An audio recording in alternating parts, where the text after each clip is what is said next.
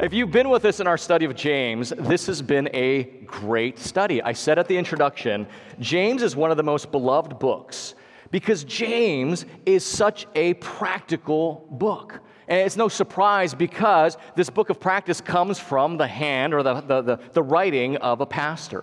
One of the reasons people through the centuries have loved this book is because James has encouraged and challenged the church in some really key ways. If you think through the book, James has challenged conventional ways of thinking about life's struggles. James has challenged common misunderstandings about our temptations. James has challenged religious hypocrisy. James has challenged social economic discrimination. James has challenged religious inconsistency. And James has even challenged spiritual adultery. And all through those challenges, modern Christians can say, amen. In discrimination, hypocrisy, inconsistency, God save us from all those things, brother. Even non-Christians can agree that those are evils in our society. To be discriminatory to people for foolish reasons, to exercise hypocrisy, to be inconsistent. Those are things we would all agree on. But this morning, James is going to challenge something that I think many Christians still have not submitted. Oh, thank you. The lights are on. The submitted to the lordship of Christ. James is going to challenge personal autonomy. To be more specific, James is going to challenge the way we use our time and spend our money. James is going to challenge us in the most practical of ways. Now, in my years as a pastor, I have noticed a dramatic shift in people's attitudes towards things. Years ago, almost 20 years ago, when I was getting into the pastorate, talking about things of purity and people's struggles with pornography was a big challenge. To get to the conversation required a lot of relational gymnastics and skill to get them willing to talk. It's a very sensitive topic. Now, however, because of its prevalence and it's so everywhere, it's actually kind of flipped. People are very comfortable talking about their struggle with pornography. That's a huge win. I think that's really great. The sensitive issue I have found now, however, is that people get really kind of defensive when you talk to them about how they use their time and spend their money. Hey, I got no problem you talk about my porn problem, but don't talk to me about sleeping in or how much I spent at Starbucks. That's off limits. As if somehow our time and money were our time and money. You remember James from last week's study. He was exposing the divided heart of these believers, and he called it, using this vivid metaphor of adultery. And he said the way to come back to faithfulness to your Lord is to draw near to Him. And you remember in verses 7, 8, and 9, he gave this rapid-fire succession of ways that we can come back to God, and it culminated in humility. Remember verse 10. Humble yourselves before the Lord, and He will lift you up. And then verses 11 and 12 was the first evidence of this kind of gospel-fueled humility. You don't speak negatively, evilly of your brother and sister. You're no longer judging them because you realize you're not the judge, that there is only one judge, and that's the Lord Himself. Well, the connection from last week to our passage this week, chapter 4:13 to chapter 5, verse 6, is a continuing application of this gospel-driven humility. We stop living as if God has nothing to do or doesn't matter in the plans that we make or the way we use our finances.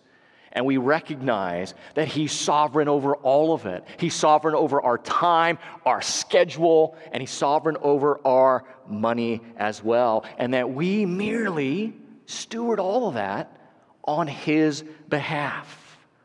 But living in light of this truth, friends, is so much more than simply throwing God a bone and showing up on church on Sundays and putting a few dollars in the plate. It's way more than that. James intends to challenge one of our contemporary culture's most prized and dear values. You know what that is? The belief that your life is yours. Academics call it autonomy. Psychologists call it the sovereign self. The Bible calls it idolatry. And if we want to understand what it means to humble ourselves before the Lord, and I hope you do, I hope when James says, when he says God will lift you up, you say, I want God to exalt me. I want God to lift me up as well. James is going to give two practical things we can do to allow God to do that very thing, and it has to do with the way we use our time and the way we spend our money. Now, a little bit of a disclaimer here. James is going to get in our grill. But because what's more practical than the way we schedule our lives and what we do? What hits home more than the way we spend our money? And so James is going to really make us think about what it means to submit our lives to Christ by going to the most practical thing. He's going to make you answer the question, how should you think about your time? And how should you think about your money? So those are the 2 points we're going to make this morning. How should you think about your time, and how should you think about your money? Chapter 4, verses 13 to 17, James, this is where he talks about our time. He begins this section with a call for them to reconsider. He's calling these people to reconsider, and then he develops this picture, a picture that's very familiar to the people in the first century. It is a picture of doing business and moving and transactions and all these things that were very common in that time. You see, because of what's called the Pax Romana, the Roman peace, and the amazing infrastructure that the empire had developed, their road system, there was a boom of economic activity and business and people moving around the ancient world. So what James is talking about here of this merchant making plans for his business and moving his family was a very common reality at that time. People would often leave Palestine and move to other parts of the empire in search of financial security and gain. We would call that climbing the corporate ladder, right? And it isn't a new concept. That's been around since they invented the ladder. They were doing it back then. But just like now, the problem is people are climbing that ladder without even recognizing that it's on the wrong wall. And James says, I'm going to give you 2 reasons to make you realize this lifestyle, you're on the wrong wall. You've got the ladder you climbing on the wrong wall. Number 1, in verse 14, they're both there. He says, the uncertainty of your life and the brevity of your life. You see, James is addressing the all too common human tendency to live as if eternity does not exist, of living our lives from an entirely earthly, this worldly perspective. Remember, he addressed that in chapter 3 when he was talking about wisdom and the way we think about our world. And he said there is a kind of wisdom that's just earthly. It's not anti-God, but by the same token, it's not thinking about God at all. And James wants to address that right now. Friends, the question we have to ask ourselves is, are you a functional calendar atheist? Now, yes, you might be a professed Christian, but when it comes to thinking about your schedule, are you just a functional calendar atheist? Or are you a vacation atheist? Or are you a weekend getaway atheist? You're not thinking that God's sovereignty extends to the way you plan your life. You're not thinking that God has more to do and more to say about your lives than just 90 minutes on a Sunday morning, or maybe 2 hours with your community group. You're not realizing that God has a plan that includes the whole aspect of every hour of our lives. And so we go through our day planning it out, but not realizing, Lord, is this what you want? Is this best for your purposes? Is this part of your plan? Do we think about the way God wants to use our time more than on just Sunday mornings? And if so, does it actually show in the way you calendar yourself out, particularly compared to someone who doesn't know the Lord? How different is your life, other than that 90 minutes on Sunday morning, than someone who doesn't know the Lord at all in the way you spend your time? And James is saying, you need to realize this. We can't just make these plans as if God and eternity doesn't exist. Now, to be clear, James is not against planning. James is not saying you shouldn't make plans. What he's saying is, you shouldn't make plans thinking you are the sole decider of what is really important and what should set the agenda for the way you spend your time. That's what he's getting at here.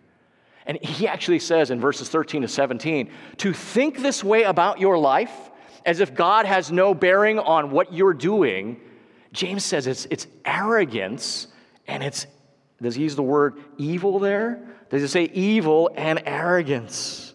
All such boasting is evil.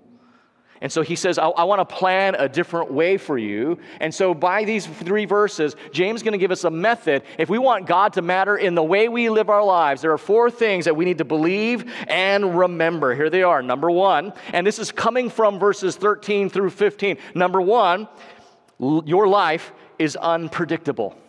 Number 1, your life is unpredictable. In the words of that sagely prophet, Forrest Gump, life is like a box of chocolates. You never know what you're going to get.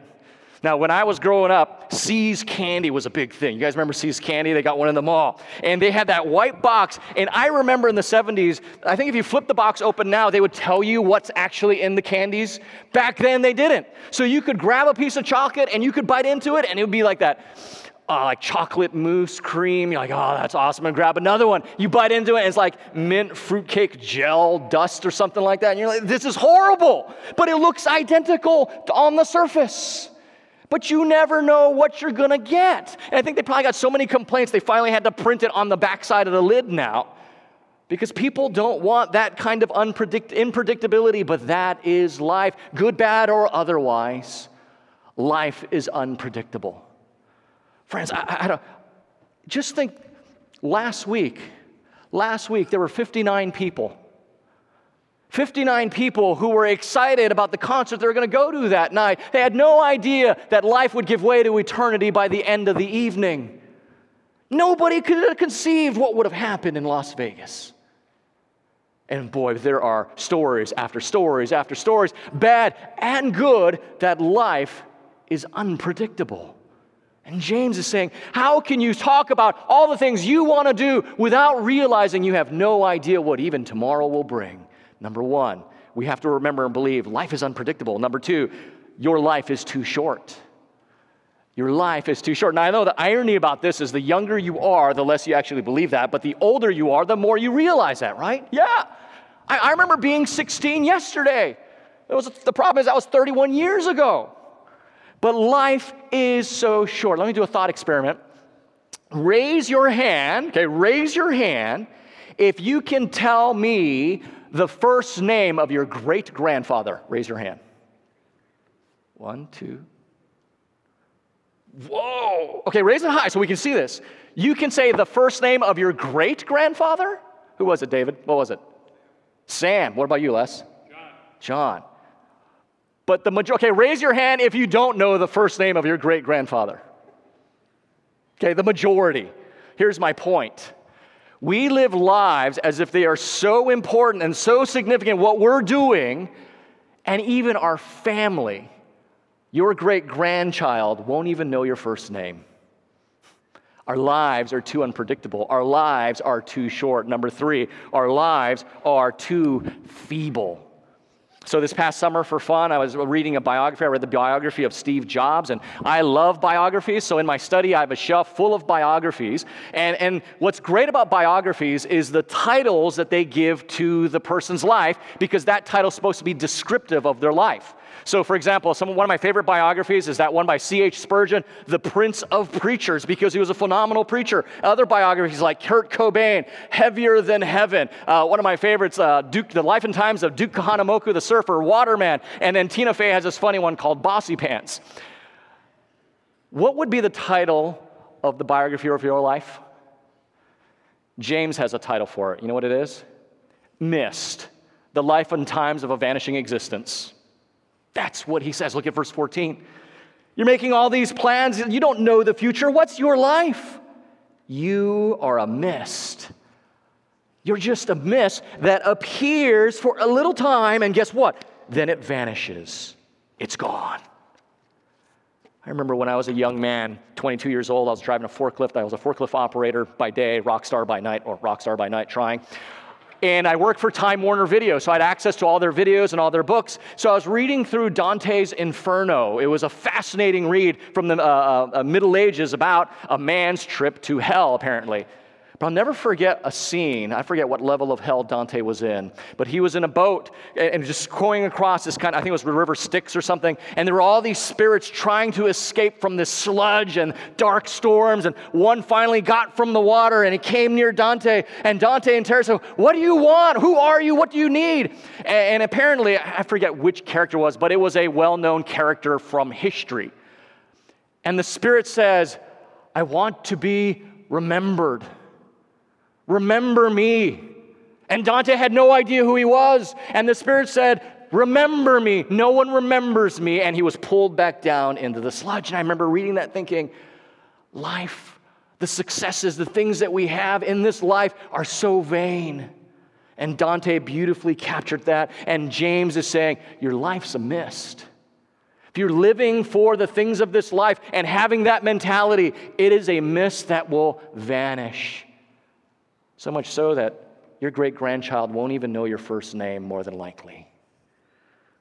So, life's too unpredictable. Your life is too short. Your life is too feeble. And fourth and finally, very important, your life is entirely in God's hand. Verse 15. Instead, you ought to say, if the Lord wills, we will live and do this or that. Your life is entirely in God's hands. Live like it is. Live like it is. That doesn't mean you just put on a tagline, if the Lord wills, like as if godliness were sloganeering. That's not what he's saying. It's a recognition that really my life, everything, it's in God's hands. And so when I make my plans, when I plan my day, whether it's a vacation or career or what I'm doing this week, is there any sense in which, God, what would you have of me this week?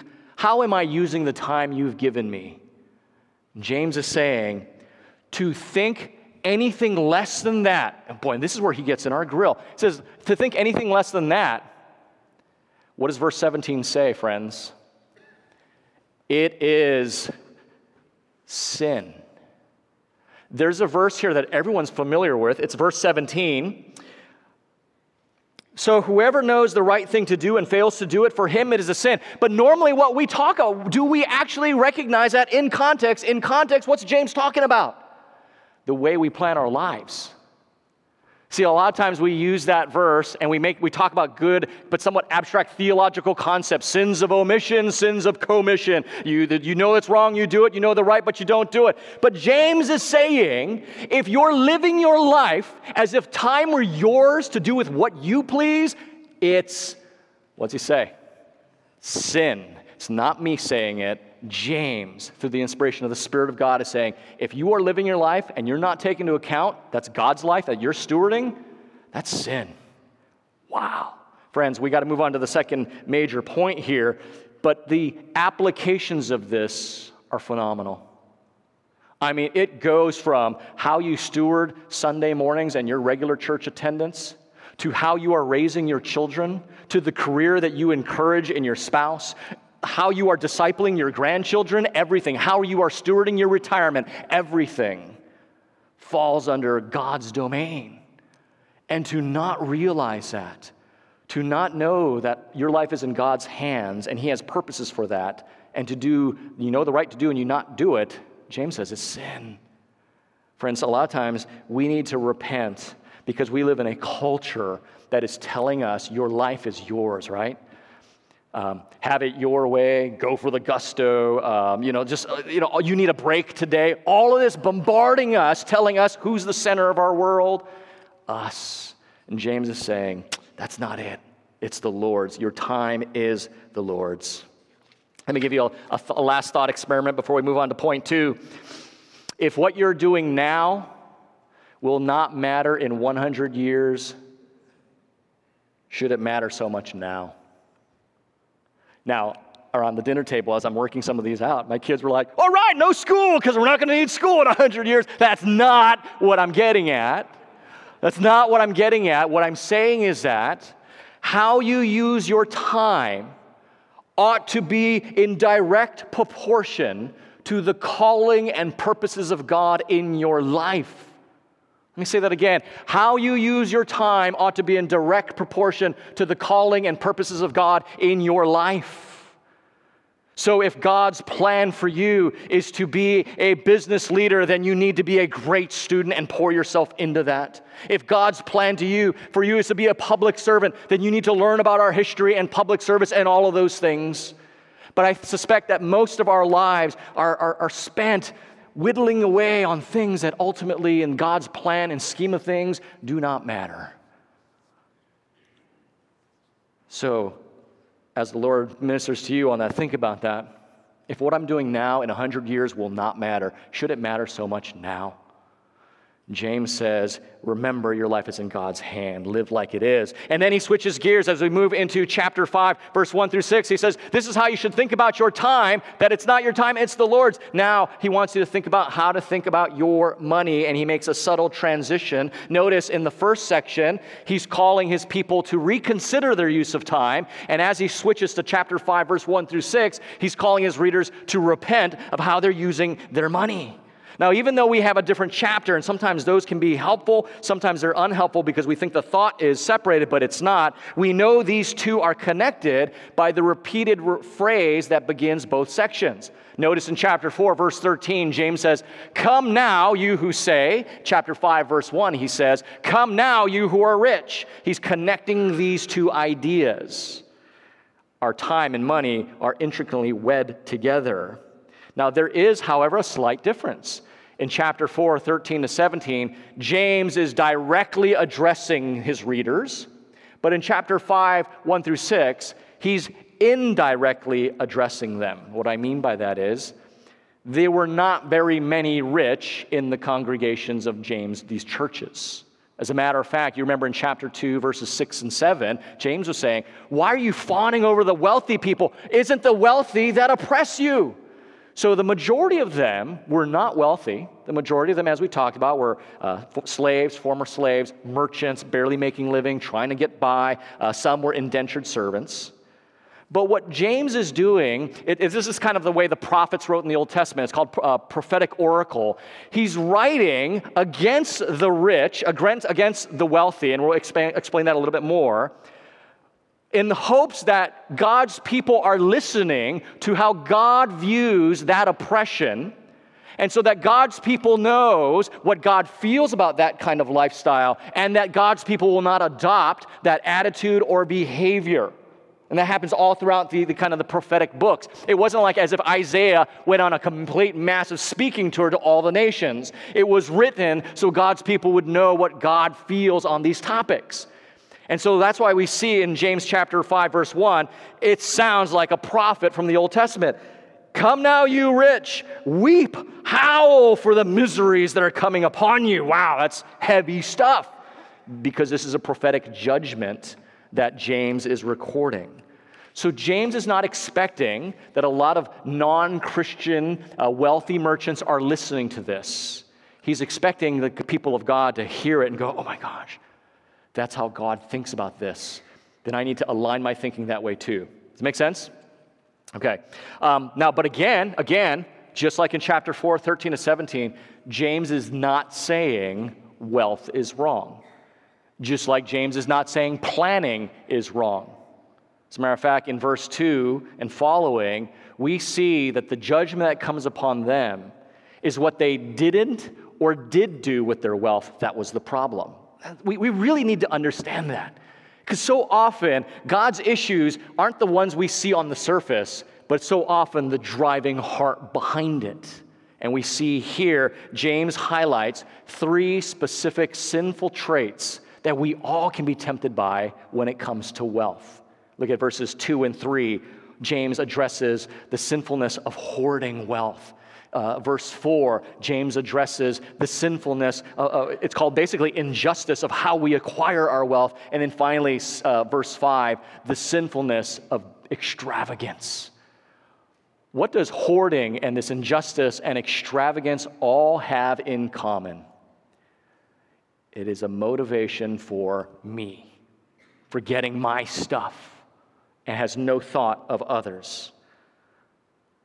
The biblical view of wealth, friends, James shows us this here, is that wealth is to be used, not merely amassed, right? Wealth is to be used, not merely amassed. And James is so upset. God is so upset. They have so much riches. He says, it's rotting.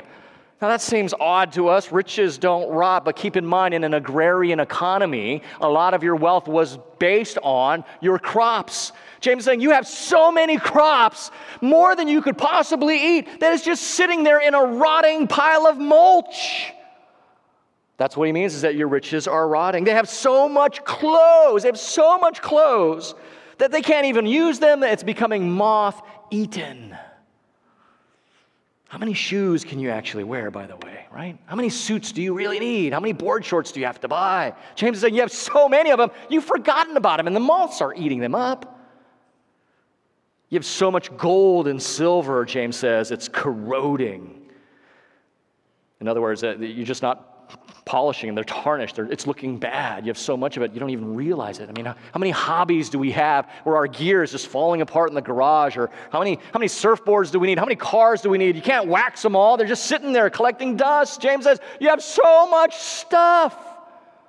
All that money for all that stuff, and it's sitting there. And James gives this vivid picture of like Judgment Day, of a stockpile of rotting, moth-eaten, corroded wealth and riches. It's like a massive overflow that James says actually stands in judgment. It's evidence against you for Judgment Day. He says it's so much evidence, it's so overwhelming. In verse 3, it's like a fire that just consumes you. You cannot deny it, it's just there. As James says, you have to realize your wealth is not your own. To make it worse for these merchants, James is saying, you got your wealth on the backs of these poor, mistreated, abused workers, verse 4. And there are many ways we can apply this in our current culture and context, but I think the driving thing we need to realize that James is saying, wealth achieved without integrity is a dangerous way to live. Getting wealth without integrity is a dangerous way to live, which is why I'm so grateful. Don and Jeff, they're doing a Bible study, Business for the Glory of God, because we need to understand how do we do business for God's glory with integrity and with ethics and as a means of witnessing to the business world. And if you're interested, talk to Don or call the church office, because that's what we need to be doing, taking our faith into all spheres of life. And then look at verse 5.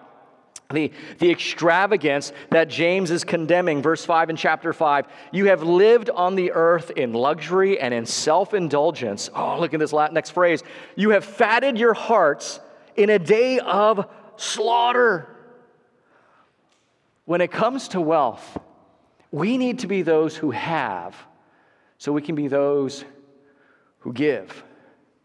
The irony of these people is that they were hoarding this wealth, according to verse 3, storing it up. And we're thinking it's going to be for their ease and comfort. And James says, no, that stockpile is actually going to be against you, and it's going to condemn you because you lived a life thinking only of yourself. And all the finances I gave you, however much, however little, you spent it all on yourself. You did nothing for those who needed. You didn't spend it on kingdom purposes. It was all for yourself. And it'll stand in judgment against you. And I don't know if James was thinking about what Paul said in Romans 2, but I want to show you Romans 2:5, what Paul says. He writes, but because of your hard and impenitent heart, you are storing up wrath for yourself on the day of wrath when God's righteous judgment will be revealed. Now, again, I don't know if Paul was thinking about wealth. I don't know if James was making that connection, but they're using the same kind of language. You're just heaping it up, just stockpiling this stuff. And it's not going to be for your comfort, what you think it is. Ironically, it'll be against a judgment against you. And again, in verse 5, the end of verse 5, as if to make the point really clear, by spending your money on just yourself and not recognizing God's purposes for it, you have in effect fatted your hearts like the day of slaughter. This is basically what the word picture that comes in my mind when I read that. It's like going to a turkey farm in October. You imagine if turkeys could think and talk what they're thinking about in October? Wow, life is awesome. I just hang out and this guy brings me corn. He doesn't want me to exercise. I just sit and they feed me. I sit in this hay thing with a little lamp over me. This is the way it's supposed to be. They have no idea that Thanksgiving is coming. They are just being fattened up. Why? For the slaughter. We don't want to be those kinds of people. And you can tell James was the half-brother of Jesus because he quotes Jesus a lot. Look at what he says. And James, or he doesn't quote him, but the thinking is there. Look at Matthew chapter 6, verses 19 to 21. This is Jesus. Do not lay up yourselves treasures on earth where moth and rust destroy and where thieves break in and steal. But lay up for yourselves treasures in heaven, where neither moth nor rust destroys, and where thieves do not break in and steal. For where your treasure is, there your heart will be also. Wow, get this, friend. Get this. Hear this. This is not a wealth is bad, poverty is good kind of message. Jesus believes Jesus is okay with you having treasure.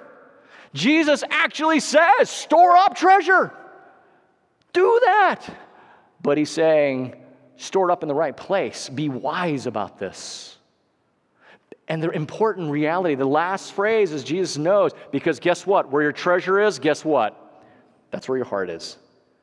So you can almost draw a direct line between your spending habits and to your spiritual condition. I think you could. Because Jesus says, where your treasure is, that's where your heart's at. Look at also this next passage. I mean, this is exactly the situation that James is addressing, Luke chapter 12. And this is Jesus speaking. And he said to them, take care and be on your guard against all covetousness. Why? For one's life does not consist in the abundance of his possessions.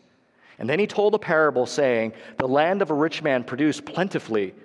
And the man thought to himself, what shall I do? For I have nowhere to store my crops. And he said, I will do this. I will tear down my barns, and I'll build bigger ones, and there I will store all my grain and my goods. And I will say to my soul, you have ample goods laid up for many years. Relax, eat, drink, be merry. That sounds good. Sounds like a good retirement plan, doesn't it? But God said to him, you fool, this night your soul is required of you, and the things you have prepared, whose will they be? So is the one who lays up treasure for himself and is not rich toward God. Are you rich toward God? Or is it all going down the gullet? I'm just living my life, not thinking about what God might want me to do with this money. I'm putting it down my gullet. Now, it doesn't have to be food. It can be gadgets, cars, clothes, you name it, vacations, you name it. But are we rich toward God? Are you living lean for the kingdom, or are you being fattened for the slaughter? Is James getting in our grill here? Friends, this passage is in effect a reality check for all of us. Don't sing about eternity and then live as if it doesn't exist. Principally, how we use our time and money matter, because it's not our time or money. I know our culture tells us that it is, but James, God's word, just told us, no, it's not. It's the Lord's. Now, don't mishear these passages. Please plan wisely, be productive, make plans, make money, but do it all in conjunction with your faith, not an absentee of it. That's the point. That's the driving message here, is do all these things with your faith at the forefront of them. Because how you spend both now, time and money, will echo throughout eternity. It really will. What does it mean to draw near to God in humility, in this gospel-driven humility? It means that we use our time. It means that we use our money for God's purposes and not ours alone. This is his continuing application of what we started with last week. But the great thing is, James is not calling any of us to do something that has not been displayed for us already. Last two verses I want us to look at. 2 Corinthians chapter 8, verse 9, Paul writes this, for you know the grace of our Lord Jesus Christ. And how was that grace? How do we know that grace? Though he was rich, yet for your sake he became poor, so that by his poverty you might become rich. Philippians chapter 2, verses 8 and 9, Jesus humbled himself by becoming obedient to the point of death, even death on a cross. Therefore, because Jesus humbled himself, God has highly exalted him and bestowed on him the name that is above every name. Friends, if anyone had a claim to how to use his life, his time, and his wealth, surely Jesus did. But Jesus also had the corresponding humility to trust his heavenly Father and give them both away so you and I could have true riches, you and I could have true life. James 4:13 to 5:6 is his call to us to trust the gospel call to use our time and money for purposes and things that truly matter. Let's do that. Let's pray. Thanks for listening to this message from Christ Community Church of Laguna Hills. For more information and resources from Christ Community, visit us at www.ccclh.org.